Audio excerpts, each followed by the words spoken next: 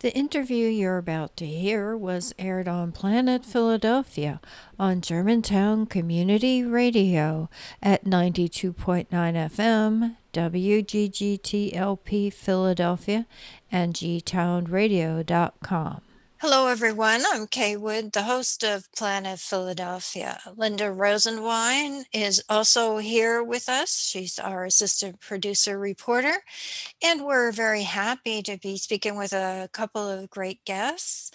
We're going to be talking with Audrey Schulman and Zainab Magavi from HEAT, which is Home Energy Efficiency Team. And we're going to be talking about something called geothermal microgrids. And the reason we're doing that is that our own local PGW, the Philadelphia Gas Works, is trying to transition to a greener future. And this is one of the possibilities they are considering. Hello, Audrey. Hello, Zainab. So nice of you to join us today. I'm thrilled to be here, and I think Zainab is too. Absolutely. Zainab is on a line that is not very secure, so she may be dropping in and out, but we're going to try to include her in this interview as much as possible. Why don't we start by both of you saying a little bit about yourselves? I'm Audrey Schulman. I was one of the co-founders of HEAT over a decade ago. I first started caring about climate change when I was a child, but having a baby in the year 2000 made me start thinking in terms of his lifespan. And because of that, climate change became very personal to me. And that's partly why I helped to start HEAT. Zainab? Well, I have a background in physics and in global health, but also, like Audrey, started getting involved in addressing climate change because of my children. I have 3 children, and I felt a bit powerless to solve the problems by individual action alone, and so started to look for system solutions, and happily joined together with Audrey a few years back to just do our best to try. Mm-hmm. Audrey, what is HEAT and what does it do? HEAT started a long time ago doing energy upgrade work parties where we taught volunteers how to do the hands-on skills they needed to cut energy bills and emissions in their own homes, with the idea that they would socially market these ideas onto other people. But very early on, we became very data oriented, right? We wanted feedback that we were doing a good job. And so we began to iterate and try different things out, always hungry for more and more emissions. So we began to do solar programs citywide. We did thermal drive-by scans. We just tried lots of different things. In, I think it was 2014, we saw a single newspaper article that said that natural gas leaks emit enough methane. Methane's a really potent greenhouse gas, that it basically, just the gas leaks in Boston alone erased all of the state's energy efficiency programs. And so I thought, my God, it's the mother lode of emissions. And we got sucked into doing a lot of work on natural gas leaks. And because of that, we gradually realized how old the infrastructure is in Massachusetts, and how big the problem was, and how we cannot continue to use gas into the future, that we are spending all this money to replace an infrastructure with new fossil fuel pipes. And that's crazy, given the fact that those pipes are going to last 50, 75, 100 years. We're not going to be using gas that long. And we don't want to have to continue to pay for that infrastructure that far into the future. And that pulled us into the network geothermal, the geomicro district. So, Audrey, your organization is a nonprofit organization. You're located in Massachusetts, in Boston. Yes. Okay, so you're in Boston, and you have gas systems in Boston. We have gas systems here in Philadelphia. And they have similar problems, I believe. And you in Boston are thinking of addressing them by doing something called geothermal microgrids. Yes. So, Boston and Philadelphia are both some of the older municipalities in the country, and our natural gas infrastructure are both really old and needing a lot of replacement and work. Normally, you would think that would be a bad thing, but I think in a way that this can offer an incredible opportunity where we can, instead of continuing to install new fossil fuel infrastructure and continue to move an explosive gas into people's buildings and light it on fire in order to get heating, we can move potentially to a better system, one that is safer, costs less, and is renewable with no emissions, or can move towards no emissions. And that is networked ground source heat pumps, or we call it the Geo Micro District. You might have heard of heat pumps. Heat pumps are pretty much like a fridge, except for they can move forward or backward, moving heat into your home or out of your home. So it can provide both heating and cooling. And most people have heat pumps in terms of air source heat pumps. So they pull heating and cooling off the air outside and move it into or out of your home. But in this case, what we want to do is with the ground, because the ground temperature is always very consistent. It's pretty much in the 50s. And so you don't have those enormous temperature swings. The air can get down to 0 or up to 100. And that's much harder under those circumstances to pull the temperature off that you want in your home. The ground, it's always the same temperature. So these networked ground source heat pumps can provide heating and cooling, which we're going to need more of in the future, in an extraordinarily efficient way. And just to add a little more detail, because they're networked, because there's a shared loop of pipe that runs up and down the street filled with just plain water, with service lines going out to each building.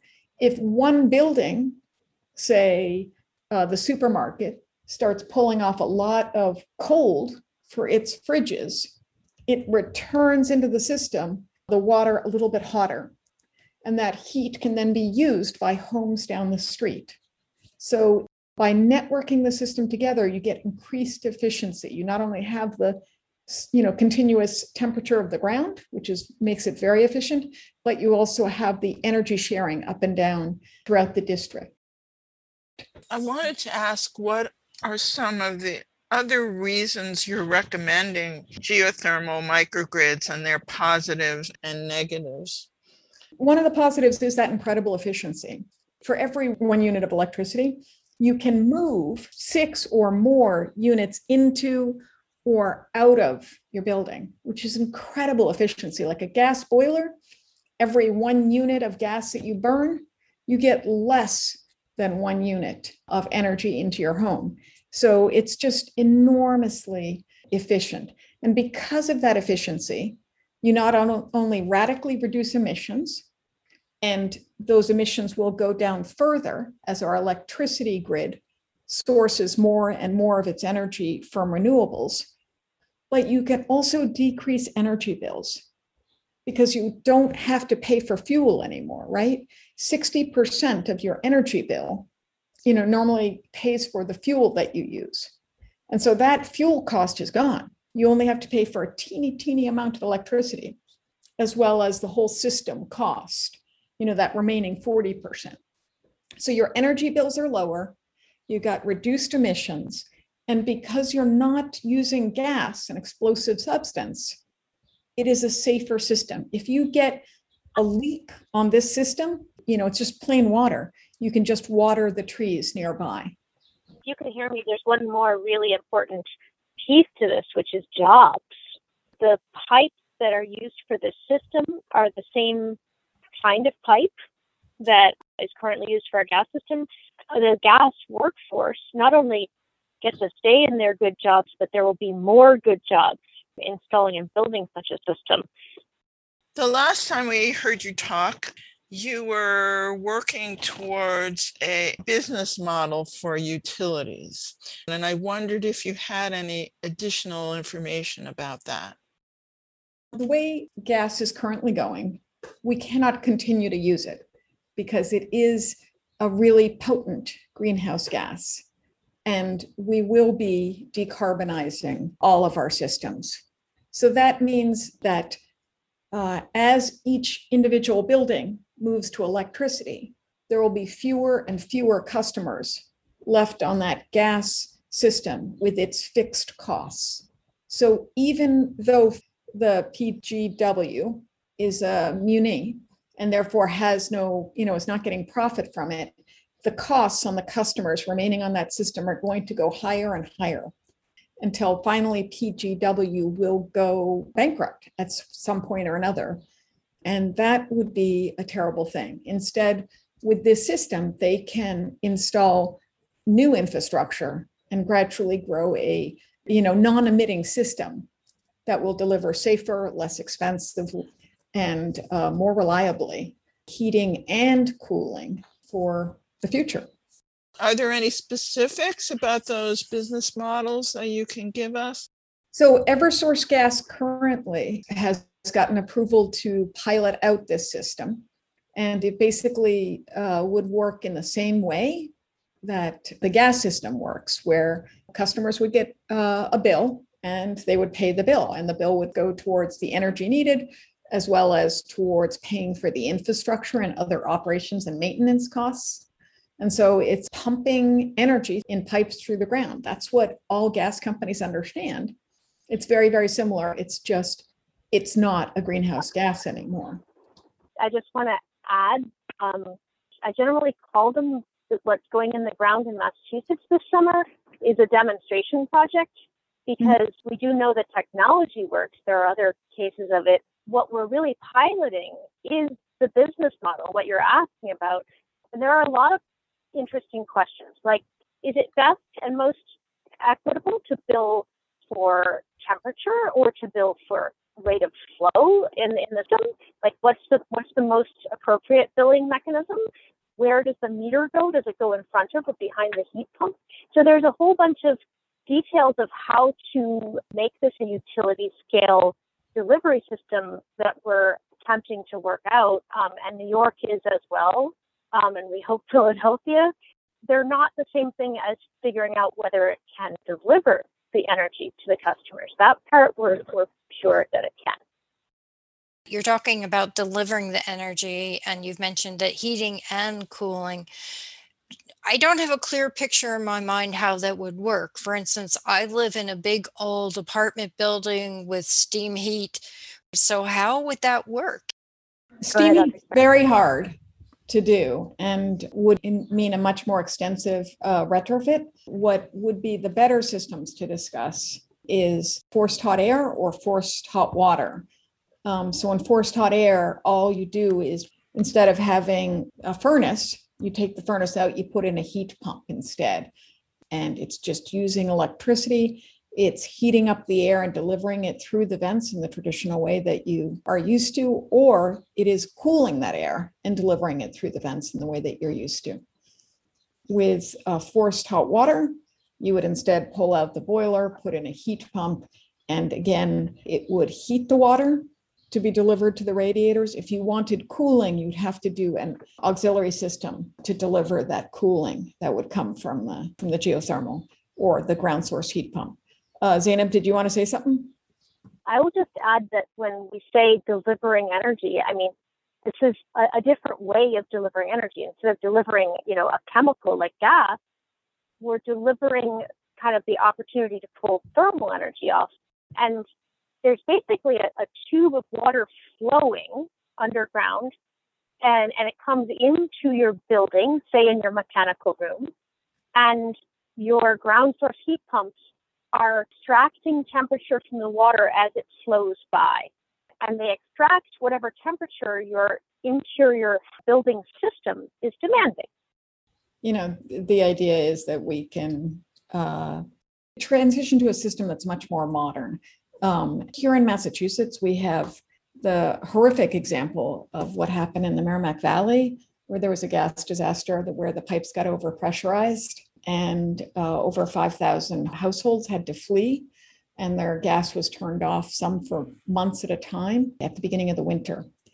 And with this system, that potential for explosion cannot happen.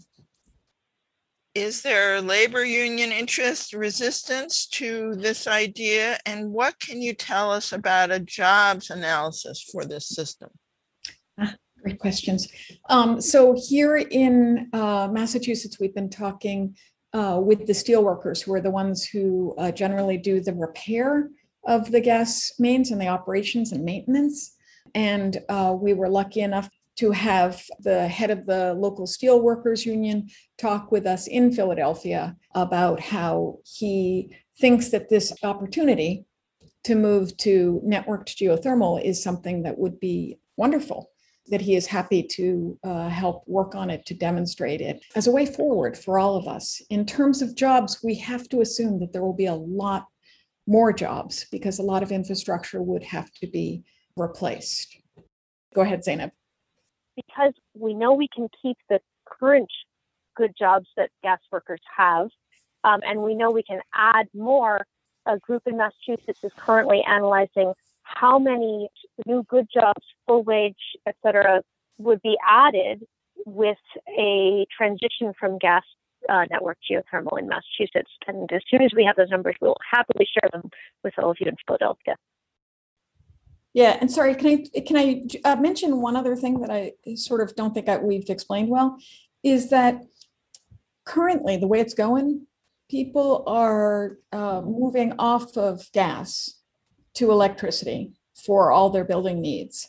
Like I said before, that leaves fewer and fewer customers on the gas system paying for those fixed costs of the gas system. And it will raise the energy bill for them. You know, going forward, the people left on the system as it moves towards more and more expensive energy bills will be those people who can least afford a new heating system. And so in the end, those stranded assets are going to fall on the very low income. And that's something I deeply worry about because that's the way we're going now. It's a huge equity problem. There's a lot that needs to be done to have this sort of system installed, a lot of expense. How are people reacting to that idea? The expense of the infrastructure going in is higher than new gas infrastructure, but it is not high enough to make the long-term bills for the customer higher. In fact, they'll be lower. They're expected to be lower. So yes, it's upfront infrastructure cost, but people don't have to pay that in the utility model. They have to pay it back a small amount over time, just as we do currently with our gas pipes. I'm saying this in a convoluted way. I'm going to turn it over to Audrey. So I've got solar on my house. I spent a lot of money up front to put that solar up there. And I could only do that because I have good credit. And that's not an equitable way for us to get renewable energy. That instead the utilities, being very regulated monopolies, are a good way because they go straight down the street and they deliver energy to just about every building on the street, right? And so if we switch out that infrastructure and do it in the way that the utilities commonly do it, where they install the infrastructure and have us all pay for it over decades, then that cost is lower for all of us and it delivers energy to all instead of only the ones who have good credit or, you know, a huge chunk of money in their bank, right? That would be unfair and that would end up in stranded assets that would again go on the backs of the low income. We can't have that. We must have an equitable transition to a safer, less expensive system if we all, you know, want this to work. I don't know if listeners all know, but our gas company funded a diversification study to detail possible paths forward for the gas company. And I was wondering what your assessment was of that diversification study. It was an awesome study. I mean, first off, I love the fact that the stakeholders found that the networked geothermal system, they found that the best potential system. It seemed to get the most votes. And I loved also the fact that the city decided on the ways of looking, of just making the decision of which system to go to based on, I think it was cost, safety, jobs, equity. It was just a lovely set of ways to make the decision.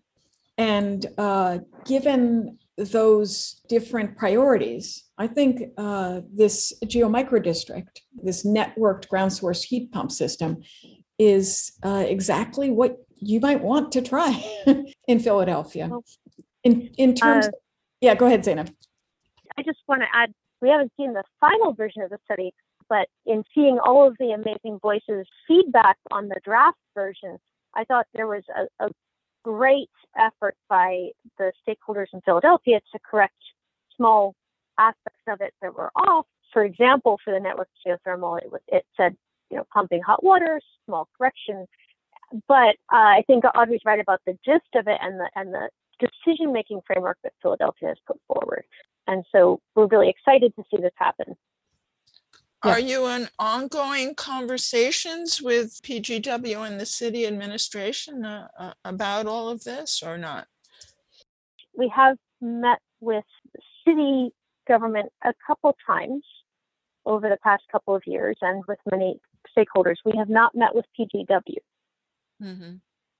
No, PGW was on that one call we had with a variety of guests. Oh, I take that back. I guess we have.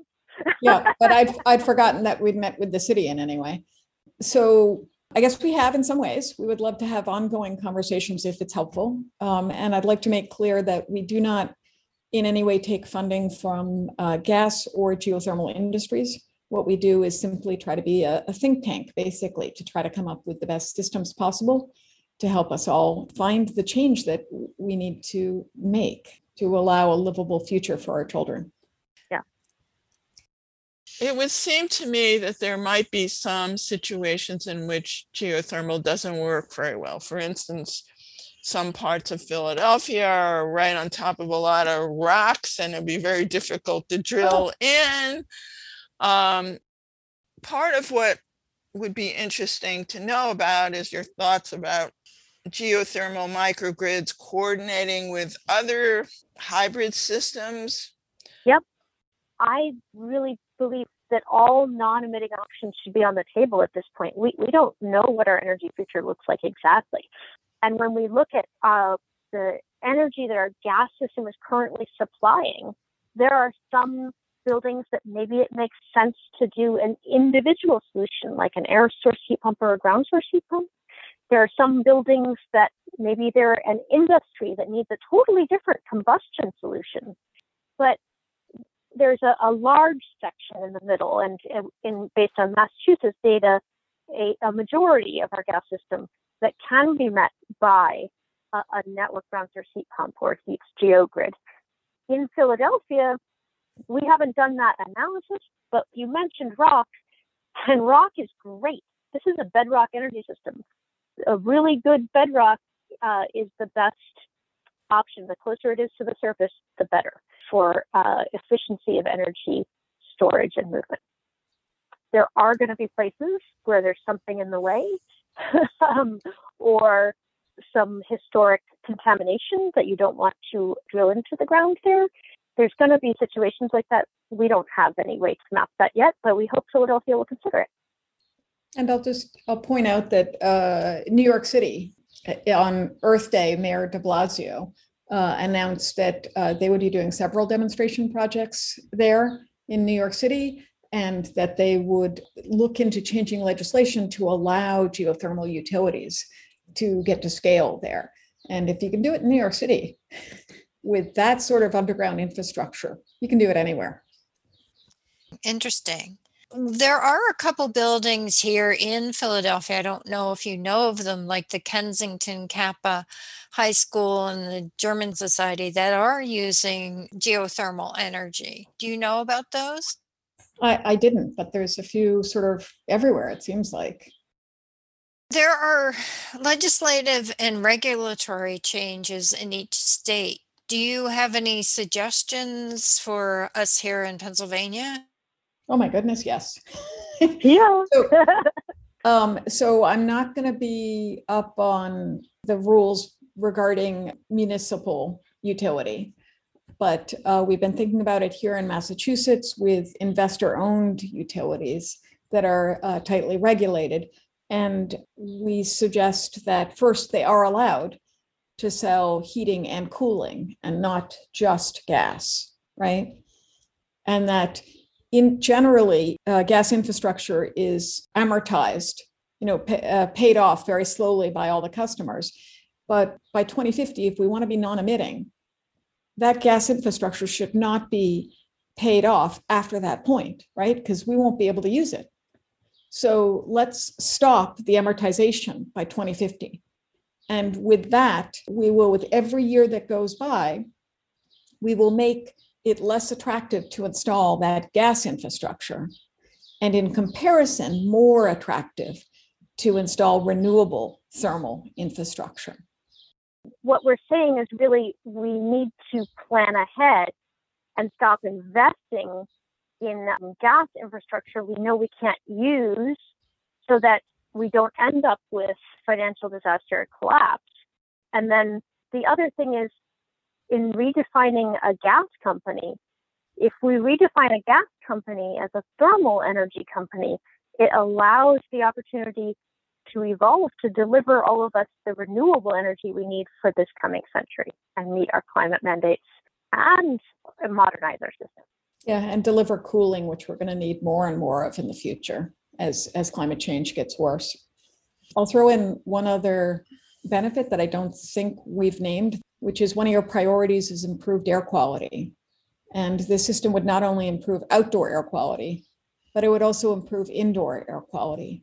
Because if we're not burning things inside the house, if we don't have combustion in the buildings, then that indoor air quality will be improved. And that's correlated strongly with a reduction in asthma, especially childhood asthma and other illnesses.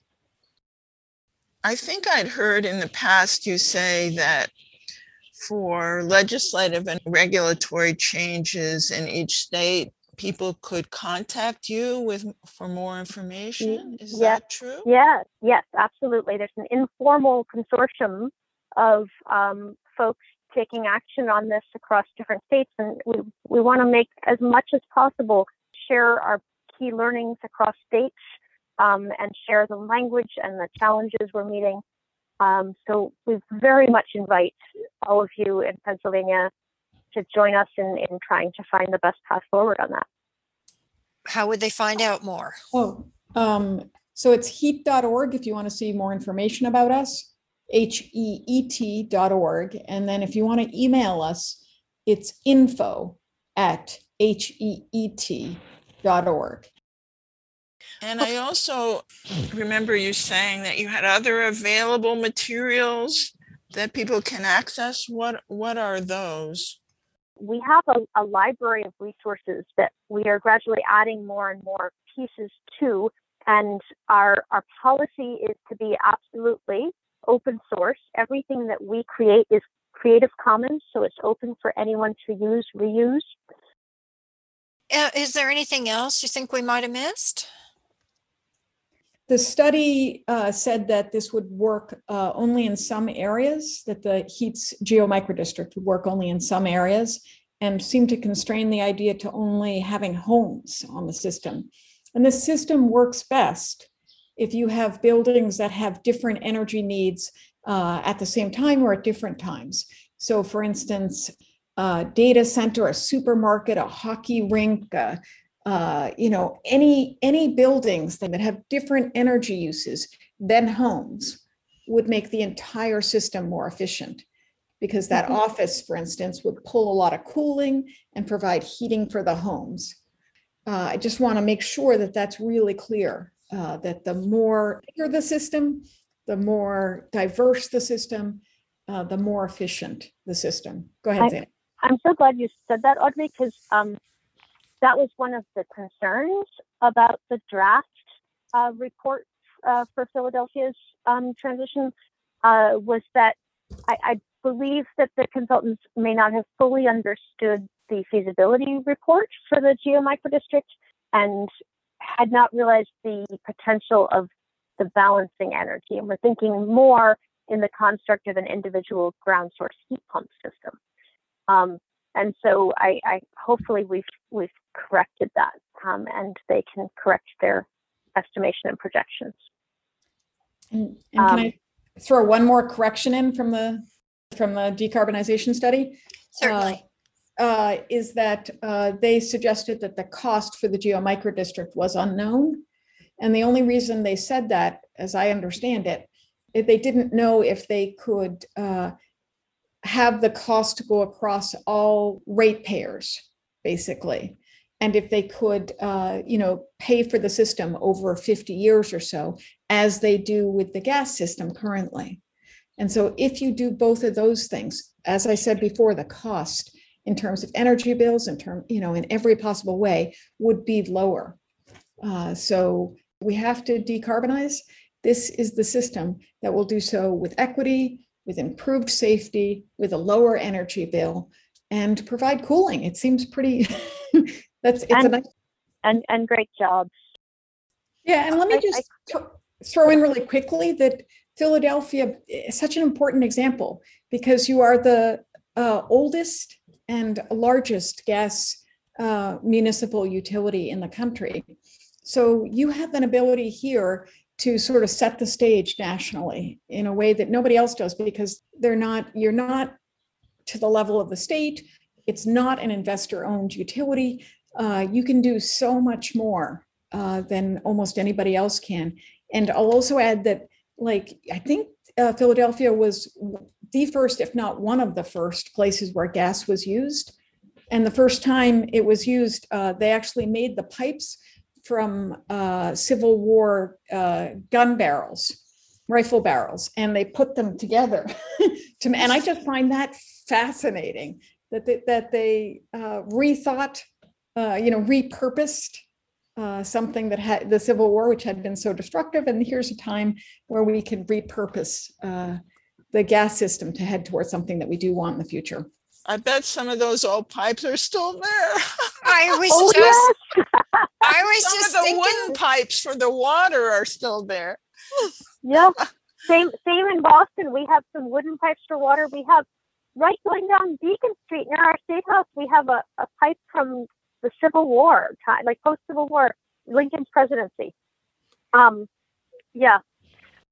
As you heard, the people who spoke about the diversification study a lot of them were kind of negative about the other options that were explored and didn't feel that those were explored Rigorously. correctly. And that not all other possible options were explored. And I don't know why they came down with the particular 4 ones that they came down with. In comparison to the Brattle Group's similar project for Rhode Island, in comparison to the work that's happening in California and Massachusetts, the work done for Philadelphia was an improvement. I thoroughly agree with you that the vision is limited. And I think there's also a really interesting thing with your role as a municipal utility. You have more control to be able to transition portions of it off without collapsing. And yet it was better than all the other ones so far. Oh, good. Well, I'm glad to hear that. The other thing that I was concerned about, a lot of the comments or the view of the study itself was quite narrow and not looking at the broader context. I mean, what does it take to do everything electrified in this country, or everything? I mean, you have to build the grid and you have to have all the storage and you have the underlying. Nobody was looking at that, just looking at sort of electrification. Nobody has. So I thought that was a real weakness of the thinking. Yeah. I really am so delighted that you brought up the system aspect, because we have yet to see anyone take that on in a study. And the idea of looking at the interconnections between our entire energy system, like if we shift our transportation to electric and our heating to electric, how do we meet that peak load on our electric grid? And when you start to look at it that way, the idea of building a thermal grid to cover the heating and take part of the cooling load allows electrification of everything to happen much more quickly, because you simply need less expansion of the electric grid, and you have lower peaks to meet. So, Zainab, you're saying that it's really important to have an analysis of how the systems are going to work together, or at least start Yes. to do that. Yes, and we have to move so quickly to meet these goals. If you really look at the scale of what we have to accomplish, it's a little bit mind-blowing. We can't just do something that we can do. We have to do the most efficient possible path forward. So if we start looking at our electric system, our transportation system, our heating system, and thermal cooling system, and we start to think about them all as one large energy system and find synergies, where can these systems help each other? Where can the transition that each of them has to undergo have both synergies and positive amplifications, so that we can get there faster and more efficiently? Okay, well, thank you. It's lovely that you do this radio show. Thank you so much for having us. Thank you so much. I hope you will consider making a small monthly donation to help Planet Philadelphia continue presenting interviews on important underreported environmental topics and exploring their complexities and intersections. Thank you so much for your support. If you want to know more about Planet Philadelphia, go to planetphiladelphia.com. You could also find out more about other G-Town Radio programming by going to gtownradio.com. Thank you for listening.